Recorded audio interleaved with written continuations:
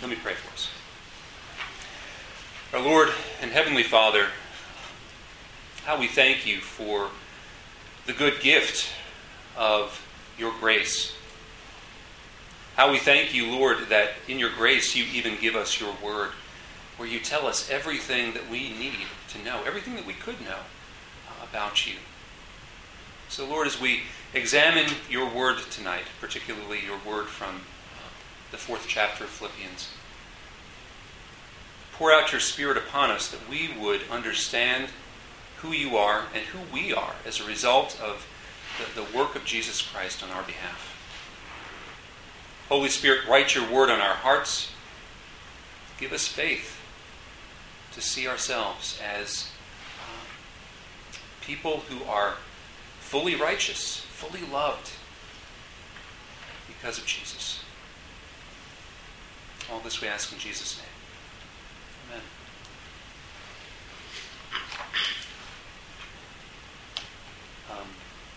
If you have a Bible, you can turn to Philippians chapter 4. If not, you can look at the very large screen in the front of the room. We're going to be looking at a somewhat long passage this evening, but we're only going to be focusing on part of it. I'm reading all of it just for context. So we're going to read Philippians 4, verses 4 through 13. This is God's word. Rejoice in the Lord always, and again I will say rejoice. Let your reasonableness be known to everyone. The Lord is at hand. Do not be anxious about anything, but in everything by prayer and supplication with thanksgiving let your requests be made known to God. And the peace of God, which surpasses all understanding, will guard your hearts and your minds in Christ Jesus. Finally, brothers, whatever is true, whatever is honorable, whatever is just, whatever is pure, whatever is lovely, whatever is commendable, if there is any excellence, if there is anything worthy of praise, think about these things. What you have learned and received and heard and seen in me, practice these things, and the God of peace will be with you. I rejoiced in the Lord greatly that now at length you have revived your concern for me. You were indeed concerned for me, but you had no opportunity. Not that I am speaking of being in need, for I have learned in whatever situation I am to be content. I know how to be brought low. I know how to abound. In any and every circumstance I have learned the secret of facing plenty and hunger, abundance and need. I can do all things through him who strengthens me.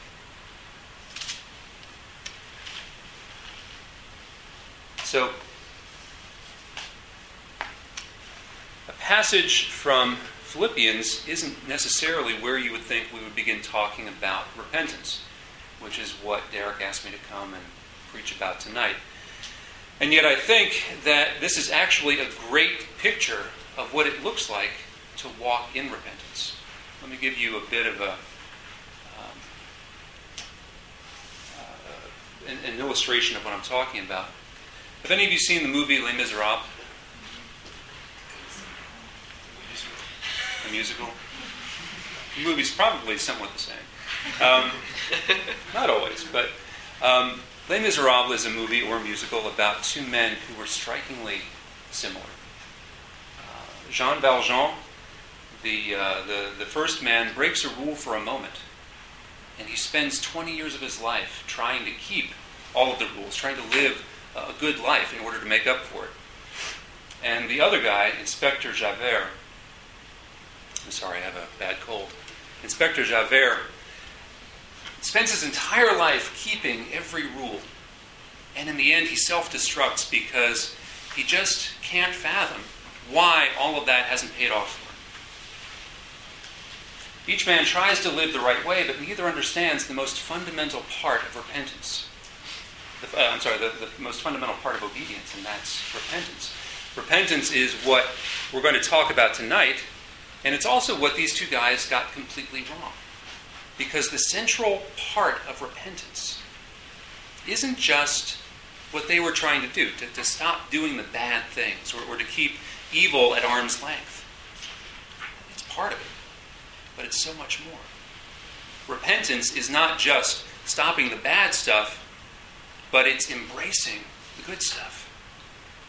It's embracing God. It's embracing who we are in Christ. It's embracing our identity as redeemed sons and daughters of God, and living in the power that gives.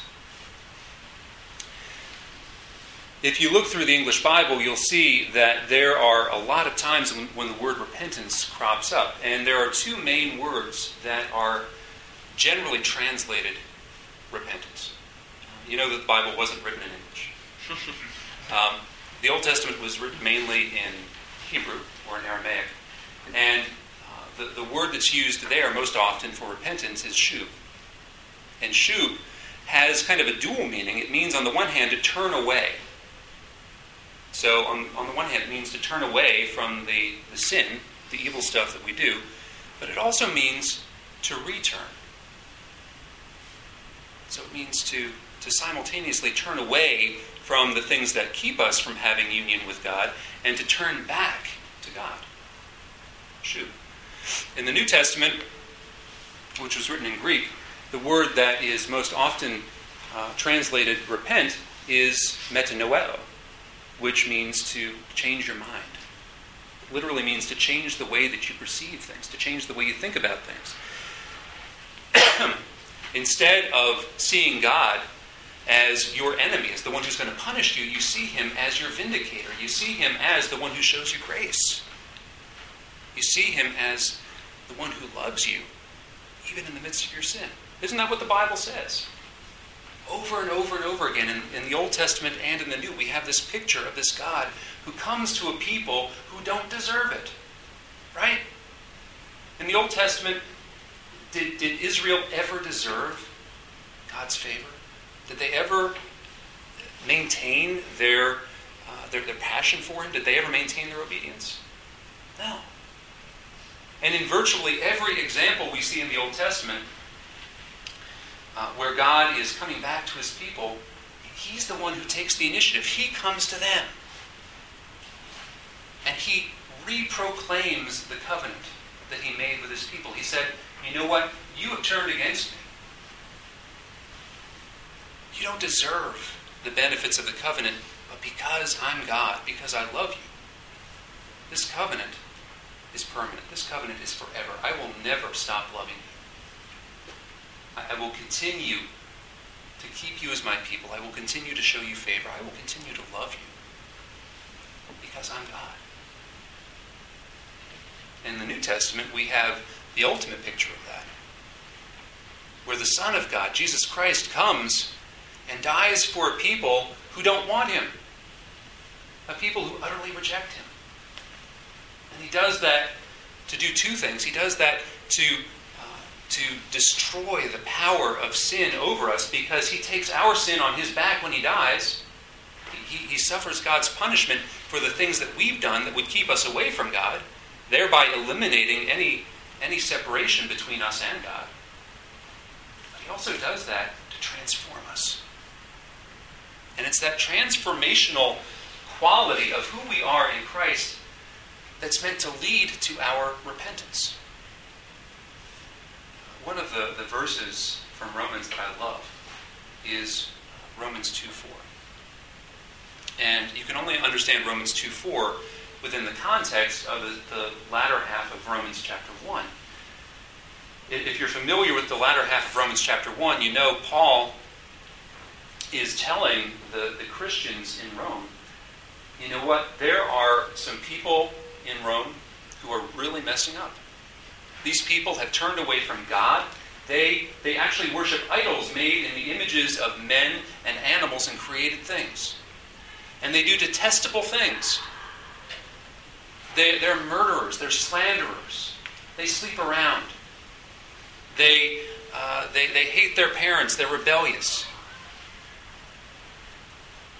That's the latter half of chapter 1. And then in chapter 2, you see what Paul's doing. You see that he's actually talking about the Christians. Because in chapter 2, verse 4, he says, actually, he says this in chapter 2, verse 2. He says, hey, I'm talking about you. You can't stand in judgment over other people who do these things because you do the exact same things. And in verse 4, he says, don't you know that God's kindness toward you is meant to lead to your repentance? And so you have Paul calling these Christians to account. He's being honest with them. He's saying, look, you guys aren't living according to the gospel you say you believe. Don't you know? God's kindness toward you in Jesus Christ is meant to be what motivates your repentance. Going back to the illustration, that's not what motivated the obedience of Jean Valjean or Javert. That was all motivated by self-righteousness. That they wanted to do the right thing because they thought it was the right thing to do. What the Bible tells us is because of what Jesus has done for us, we are utterly free people. We're free from condemnation. We're free from punishment for what we've done. We can rejoice in who we are in Jesus Christ. We can live lives of obedience because we've been delivered, to use Paul's words from Colossians, we've been delivered from the domain of death and transferred into the kingdom of his Son. That's the context within which Paul is speaking in Philippians. What I'd like to do is I'd like to give you just 3 short points that talk about what this passage tells us about repentance and about God's grace. The first is how we can rejoice in God's grace. The second is how we can find peace through God's grace. And the third is how we can reinforce the truth and the power of God's grace. Let's look at the rejoicing first. If you look back at the text in verses 4 and 5 of Philippians 4, Paul starts out like this. He says, rejoice in the Lord always. Again, I will say rejoice. Let your reasonableness be known to everyone. The Lord is at hand. Do not be anxious about anything. I'm sorry, just 4 and 5. So it stops with the Lord is at hand. What is he saying to do? Rejoice in the Lord. Why rejoice in the Lord? Why? Well, the context for rejoicing in the Lord in verse 4 is what we see in verse 5, that the Lord is at hand. That God is with us. That we have been delivered from the domain of darkness and we've been transferred into the kingdom of his Son. Paul says in Ephesians chapter 1 that we already, if you're a Christian, you already are seated with Christ in the heavenly realms. Your destiny is secure. The last chapter of the book has been written. You've been declared just by God. God loves you, your dearly loved son or daughter. And God has promised to always be with his children. So his presence is with us. His love is with us. The inner testimony of his love and his power is with us as well. He gives us his Spirit. Right? So in a lot of different ways, the Lord is with us and we have nothing to fear. And that's the call to rejoice. Now, what does rejoicing have to do with repentance? Well, remember, repentance isn't just turning away from the bad stuff that we do. It's turning toward God, but rejoicing actually has to do with both.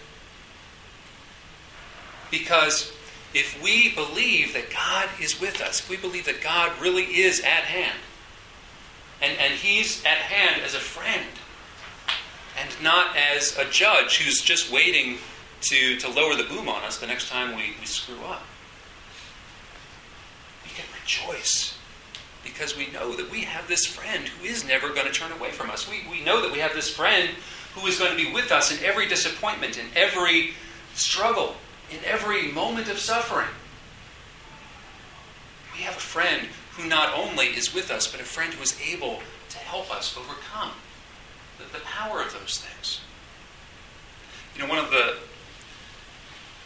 of the transformational passages of Scripture in my life is John chapter 16.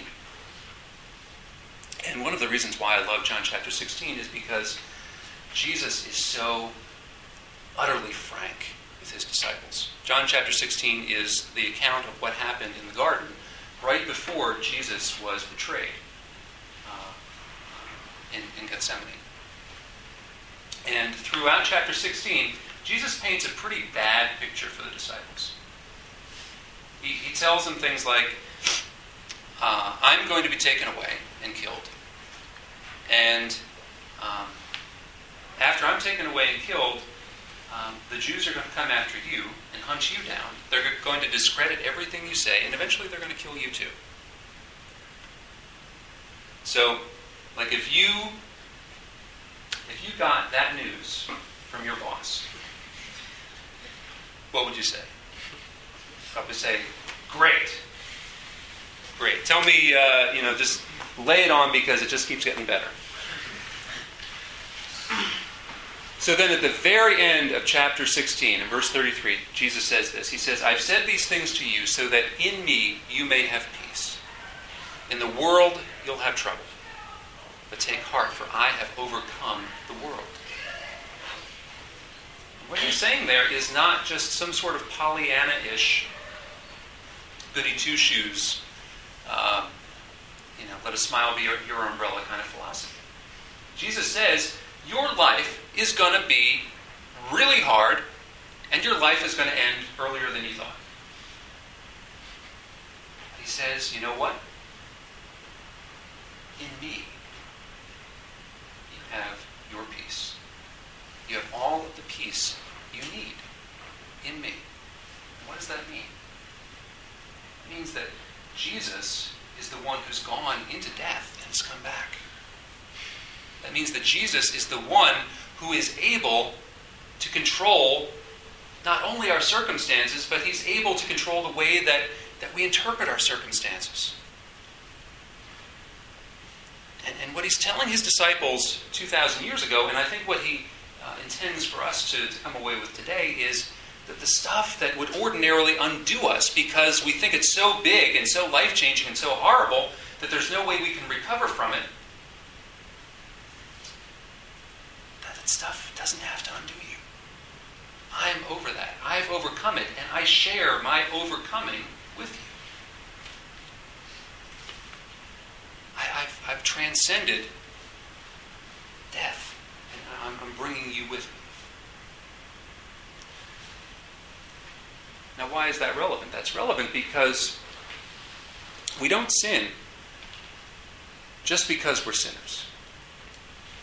And sometimes we do. Sometimes we just do mindless, stupid stuff without any premeditation, but probably 95% of the time when we sin, there's a reason why we sin. The Bible tells us that the reason why we sin is linked to desires in our hearts. In some parts of the Bible, they're called lusts. It doesn't always mean sexual lust. That's just the way that we connote lust today, but lust actually just means a strong desire for something. It could be a good desire, but it's a driving desire. And try to think what some of the driving desires are for you. If you have trouble figuring that out, just look at the particular ways in which you're tempted on a regular basis. Look at the particular ways in which you fall into sin on a regular basis. Are you tempted to be a perfectionist? If you get anything less than an A, do you throw a pity party?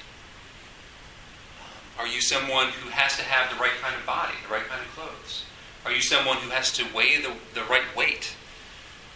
Are you someone who has to have the right friends? Are you someone who has to be accepted by his or her friends? Are you someone who has to be found attractive by people of the opposite sex? People of the same sex? Whatever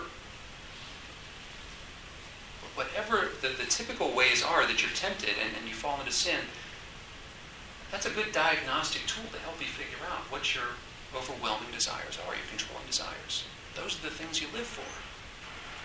Because you put a lot of energy into pursuing them. And so what Jesus is saying here is that those things don't have to overcome you. Those things are not ultimate desires. I've overcome them, and I am giving you the grace to overcome them as well. That's part of repentance. And that's part of the rejoicing. That we can rejoice that we have a God who is not only with us, but a God who is able to help us. So the next point. How we can find peace through God's grace.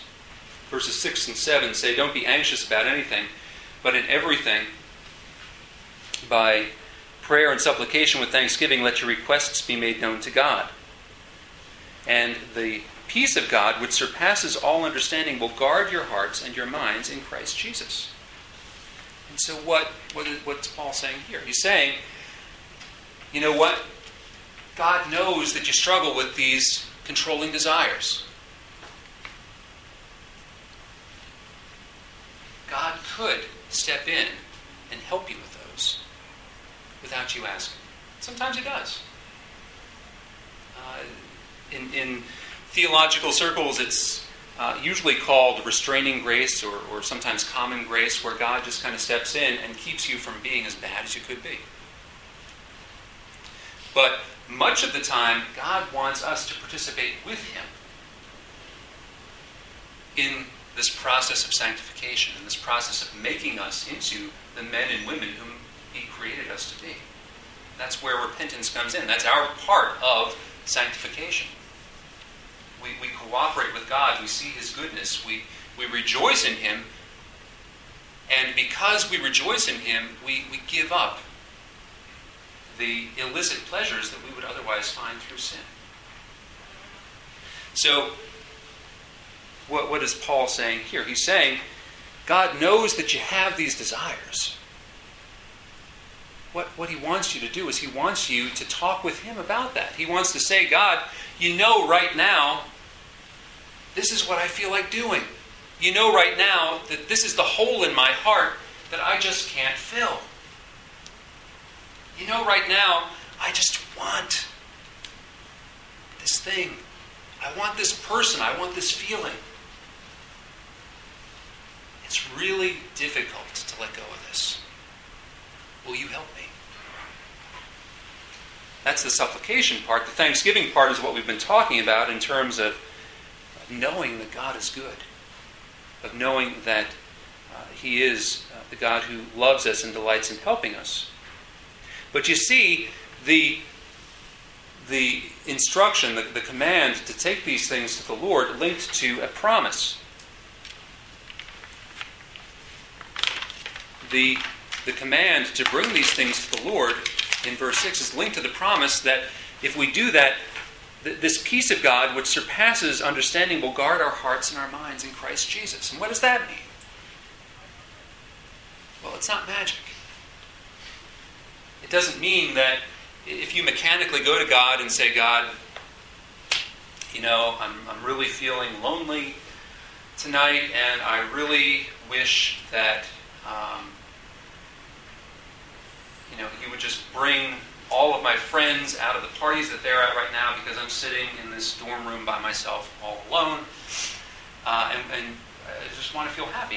It's not like God says, okay, I will do that. I will give you the peace you're looking for, and I will bring all these friends to you. I'll make your life happy. It's kind of a lame example, but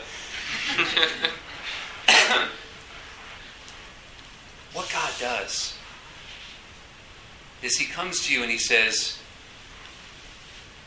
hey, guess what? I know that this hurts. I know what it's like to be alone. And I am able to comfort you. Not necessarily by bringing other people into your midst to take away the pain of that loneliness. But I'm able to comfort you by telling you that it's okay to be lonely. I'm here with you. This loneliness does not change who you are. This loneliness doesn't change what you're worth. This loneliness doesn't change what you're able to do as my child. It's a sad part of life, but it's a part of life. And I'm with you in it. Do you know that in Hebrews chapter 4, it's one of the most remarkable couple of verses in the Bible, verses 15 and 16. The writer of Hebrews tells us that Jesus is able to sympathize with us in every way because he was tempted just as we are in every way and yet was without sin. And therefore we can come to him and find grace and mercy to help in our time of need. Jesus knows what it was like to be lonely. He was lonely. Think about what happened in the garden on the night he was betrayed. He took his 3 closest friends with him. And he said, you don't even understand what's about to happen, but this is the biggest night of my life. I need you to be with me. What did they keep doing? They kept falling asleep. They couldn't even stay awake. And he said, you can't even stay awake. What's wrong with you? Don't you realize that I need you? They didn't realize it. Then they ran away. And then it got worse. Because the only one who was on Jesus' side left him. Jesus experienced a loneliness that we can't even fathom. Because God turned away from him. He was utterly alone. He was utterly... Think of being locked in a completely dark room for an hour. You would go insane. Jesus experienced something infinitely worse than that. He knows what it's like to be lonely. He can sympathize with you. And he can literally put his arm around you and say, you know what? I know what it feels like. I'm with you, even as you suffer with this, and I'm going to help you through it. So the peace isn't always what we would look for, because he doesn't always give us the things we're asking for. He gives us this peace that is meant to guard our hearts and our minds. And the word in Greek that is translated guard there is the kind of guarding that a military detachment would do, where they circle the person or the objective that they're protecting. And they not only keep that person safe, but they keep everything that's dangerous out. And so this peace of God, what it does is it literally encircles our hearts. And you know, in Scripture it says that the devil is firing these fiery arrows at our hearts, trying to undo us, trying to upset us, trying to cause us to doubt God's goodness. Well, this peace that guards our hearts and our minds in Christ Jesus extinguishes those arrows. It extinguishes those lies that the enemy throws at us. It extinguishes those lies that come up out of our own depraved hearts that say, you can't trust God. God's not on your side. What you need right now is a drink. What you need right now is to look at pornography. What you need right now is just to get into bed with that person.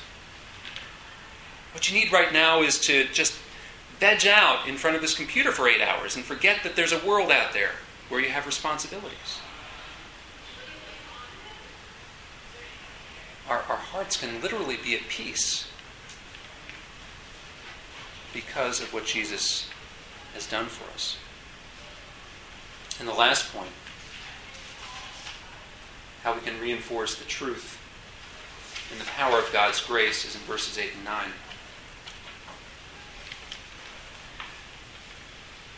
Finally, brothers, whatever is true, whatever is honorable, whatever is just, whatever is pure, whatever is lovely, whatever is commendable, if there is any excellence, if there is anything worthy of praise, think about these things. What you have learned and received and heard and seen in me, practice these things, and the God of peace will be with you. So there's this call to actively remember the things that God has done for us. We can do that in a bunch of different ways. We can do that through reading Scripture, which is God speaking to us. And I would encourage you, when you read Scripture, to read it with the expectation that God's Spirit is going to help you understand. what's going on in those pages. Those pages in the Bible aren't just stories of things that happened 2,000 or more years ago. This is the unfolding story of God's redemption in your life and in this world. And one of the things the Spirit does is the Spirit takes God's words and He applies them to your particular situations, to your particular struggles, to your particular temptations. And He says, because all of this is true, you don't have to sin.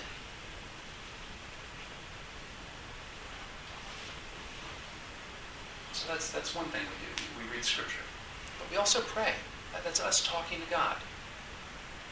We pour out our hearts before God and we say, God, this is really hard. Would you help me? God, this is what I'm thinking. This is what I'm feeling. God already knows what you think. God already knows how you're feeling, but He wants us to talk with Him. He wants us to understand that He is a friend. He wants us to treat Him like a friend. The third thing we do is we encourage and exhort one another. There are any number of admonitions to do this in the New Testament. And one that's strikingly poignant is in Hebrews chapter 3, where it says this, "Take care, brothers," this is verses 12 and 13. "Take care, brothers, lest there be in any of you an evil, unbelieving heart, leading you to fall away from the living God.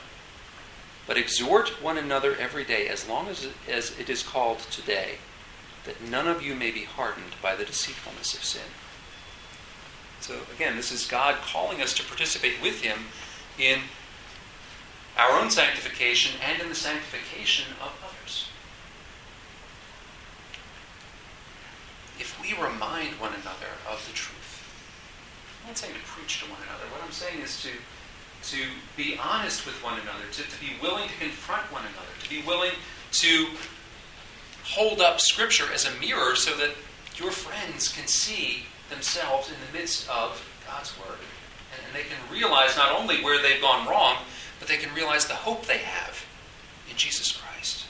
That's one of the chief ways that God intends to sanctify us, through the words and the actions and the care of one another. Do you have a friend who's willing to do that for you?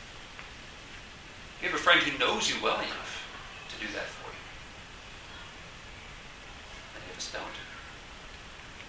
Many of us tell our friends the best things about ourselves, but we hide the worst things because we're afraid of what other people think about us. We're afraid of what other people will say. We're afraid that they'll reject us. You know, what would my friend say if she knew that I was struggling with lust? What would my friend say if he knew that that I was deeply depressed? What would my friend say if she knew that I was addicted to food? What would my friend say if he knew that I was going out to strip clubs? What do you think about it? We need to be transparent with other people, not with everyone. You don't go out and broadcast that kind of thing to everyone. That's crazy. But there should be one or two people in your life with whom you can share those kinds of things. One or two people who are going to step up to the plate and say, hey, I want to be like Jesus in your life. I want to help you bear this burden. I want to help you see the goodness of God in the midst of your situation. I want you to see how the work of Jesus Christ has a direct impact on the ways in which you're struggling. I want to be with you as you struggle. I want to help you with this. Because friends are few and far between, but they are precious when you find them.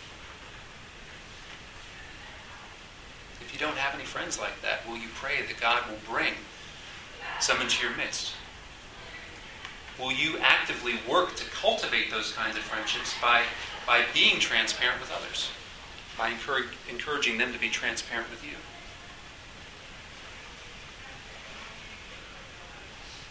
And again, we have the command linked to a promise. If we do these things, the God of peace will be with us.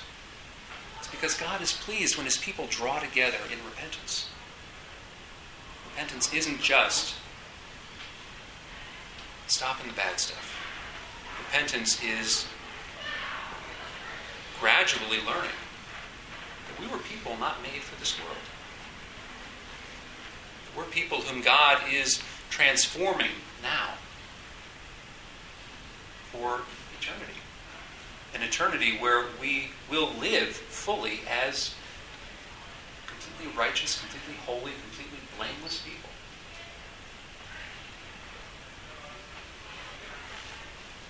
Let's pray. Father, how I pray that you would give us grace to walk in repentance. How I pray that you would give us grace to see your kindness and that you would make our hearts soft, that we would respond to your kindness even as we're moved by it. Lord, how I pray that we would want to honor you and to obey you because we know that you love us and you first loved us and you came after us in love. Father, I pray for the men and women in this room, and I ask that you would give all of us